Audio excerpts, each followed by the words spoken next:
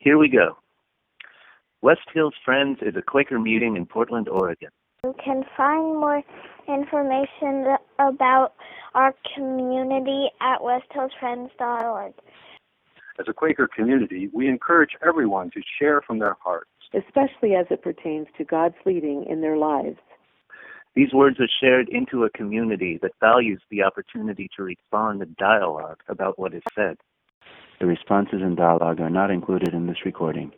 The views expressed in this content are solely those of the original contributor and do not necessarily speak for the entire West Hills Friends community.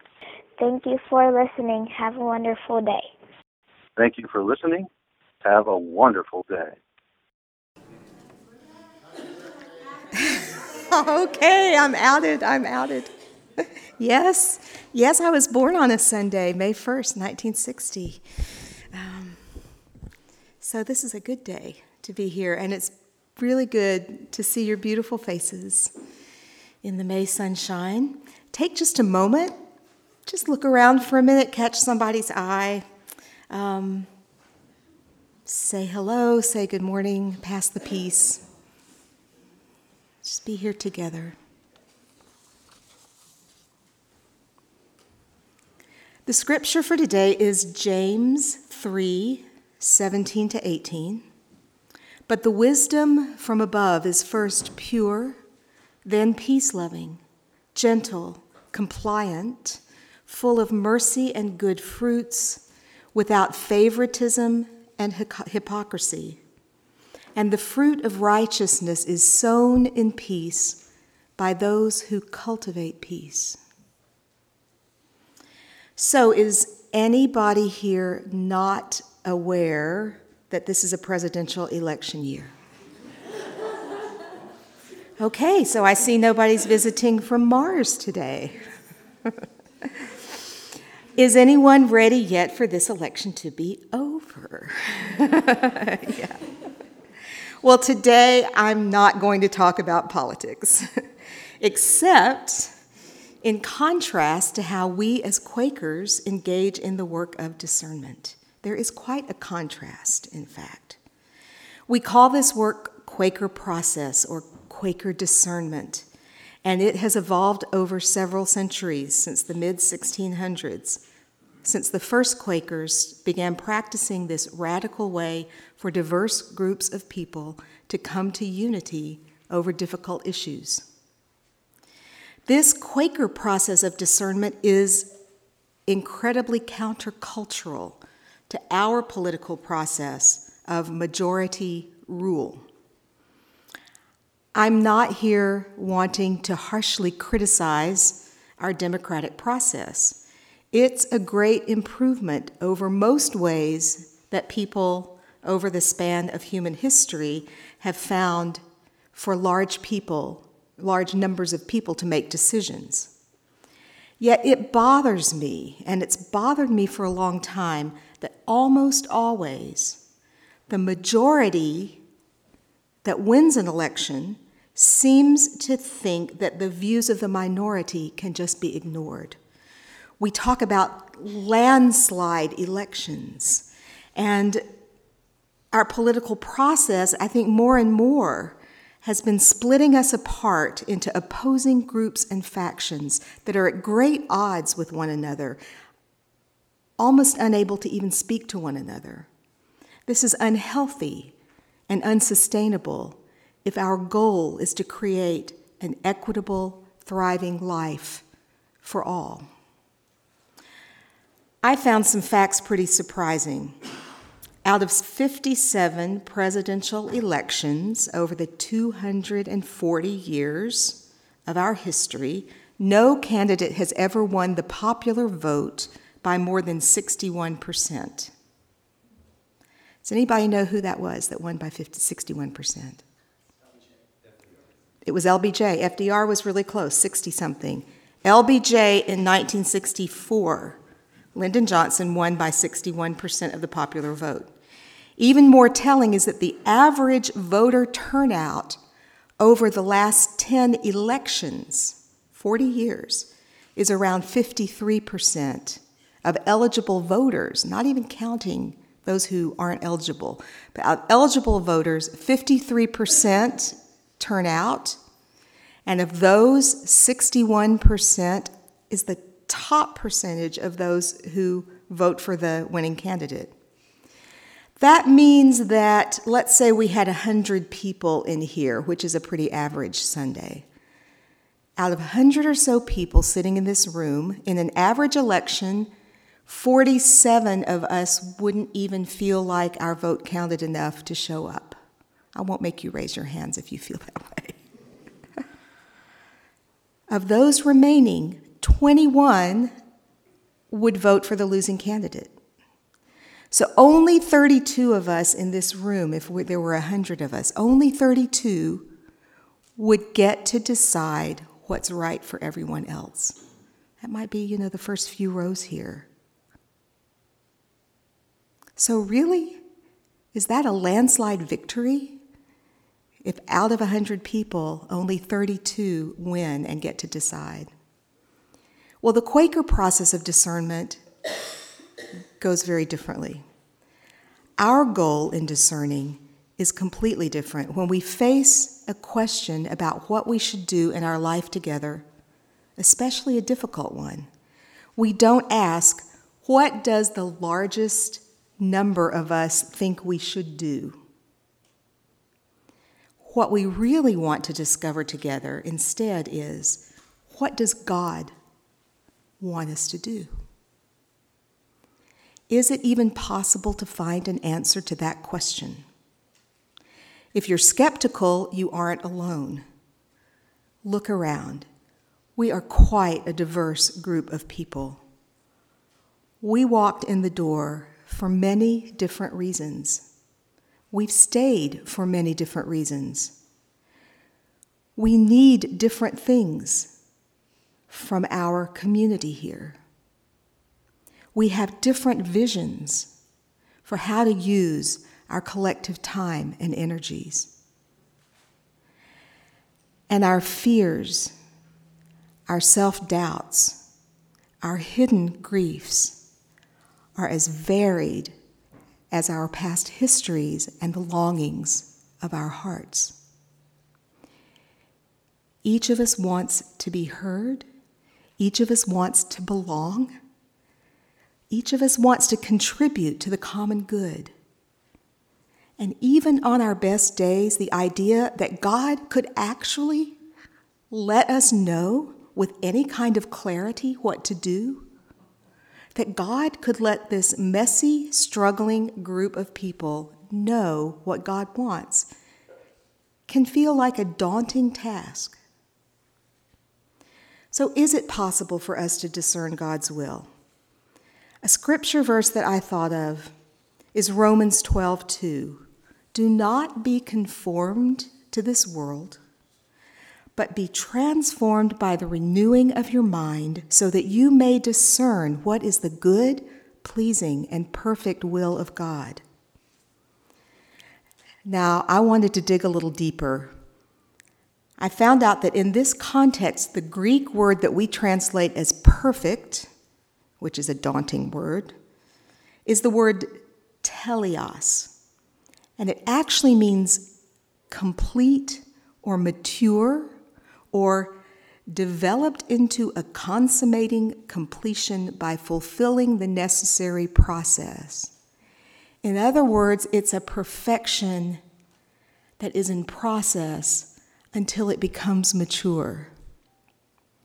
So if we're willing to let God renew our minds or show us something new, then we are able to go through the necessary process that leads us to a complete and mature understanding of what God wants to do among us. Paul in this scripture is saying, do this. Be transformed by the renewing of your mind. Mind here means our understanding or our comprehension. And to be renewed means to be changed or amended. So to discern what God wants for us, you and I must be willing to let God change our minds. Maybe we hope we won't have to change them very much. And actually, maybe we do already have a pretty good sense of God's leading.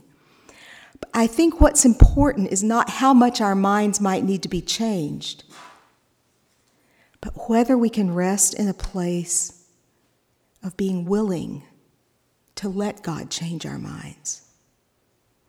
Quakers believe that God both can and will give us new understanding if we ask for it, if we seek it, if we wait as long as it takes to hear the voice of God. Before we enter into discernment together, each of us has to ask, am I really willing to do this? Am I willing to set aside all of my own ideas and assumptions for the moment and focus on listening to God? Do I believe God might have something new to say to me, might have something to say through someone else who's getting a piece of the light that I don't have right now? Am I really willing for God to have the last word, not for me to have the last word? And if I'm honest and I'm not willing, am I willing for God to make me willing? A block to my own willingness sometimes can be whether or not I trust those I disagree with. This can be really thorny. One of the hardest things with a family member or a close friend or a spouse is what to do when big differences show up. When one of us strongly feels one way and the other one strongly feels differently. If the relationship really isn't worth salvaging, then sometimes we just walk away from each other forever. That happens. There are irreconcilable differences. But if the relationship is important, we don't want to just walk away. We instead roll up our sleeves and find a way through the conflict to resolution that both of us can live with. We just do that hard work. But it isn't always easy. It would be so much easier if one person or people were in charge and had the job of telling us what we should do. The early Quakers came out of a setting, the Church of England, in which a hierarchy of clergy and bishops sent down proclamations from above of what God was saying to do or what they were saying to do. Actually, sometimes that sounds pretty good. Please, won't somebody just step in and take charge? We cry. But that somebody is us. It's not just the people sitting next to you. It's each one of us. It's you. It's me.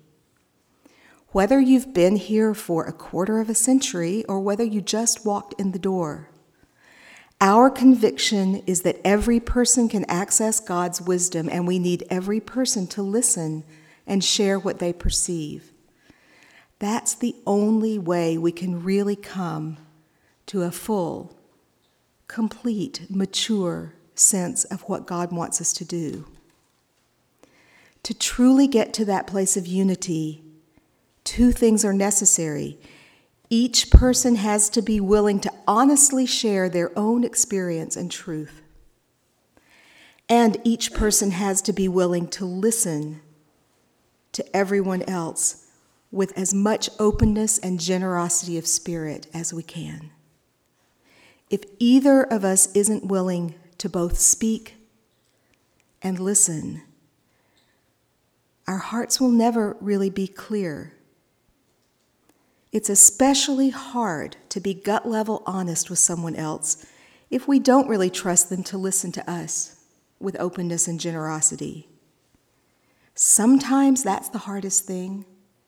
Sometimes it's harder to be the one who's listening than the one who's speaking. But we have to be willing to both speak and to listen if our goal is to stay in relationship with one another and to find out what God's will is for us. We are fallible, messy people. Our capacity is limited. So our process will be fallible and messy, and our capacity to do it will be limited. But I think we have to intend and long for and be willing to persist until we come to a place of unity that we can't get to on our own. But we can get there if we ask God to lead us and do it.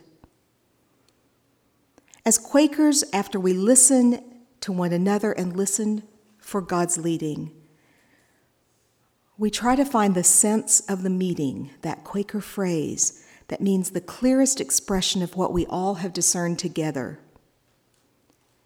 Sometimes some of us might choose to stand aside and allow the meeting to go forward in a different direction that feels right to them. Some might even decide that they can no longer be with us. It's very hard when that happens.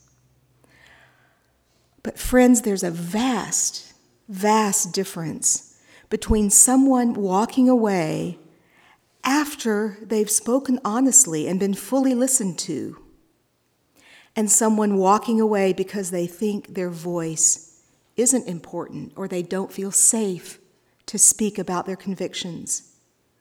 I'll say this again. We need to be unwilling for anyone to walk away believing that their voice and participation is unwanted. So we're in this together. Here's the really, really good news. We don't have to do this tender and difficult work on our own. God is the one who transforms us. God is the one who renews our understanding. God is the one who sows the seeds of peace among us. No matter how great our diversity or our struggles to understand one another, God can transform and heal our most intimate personal relationships. And God can transform and heal our relationships in community.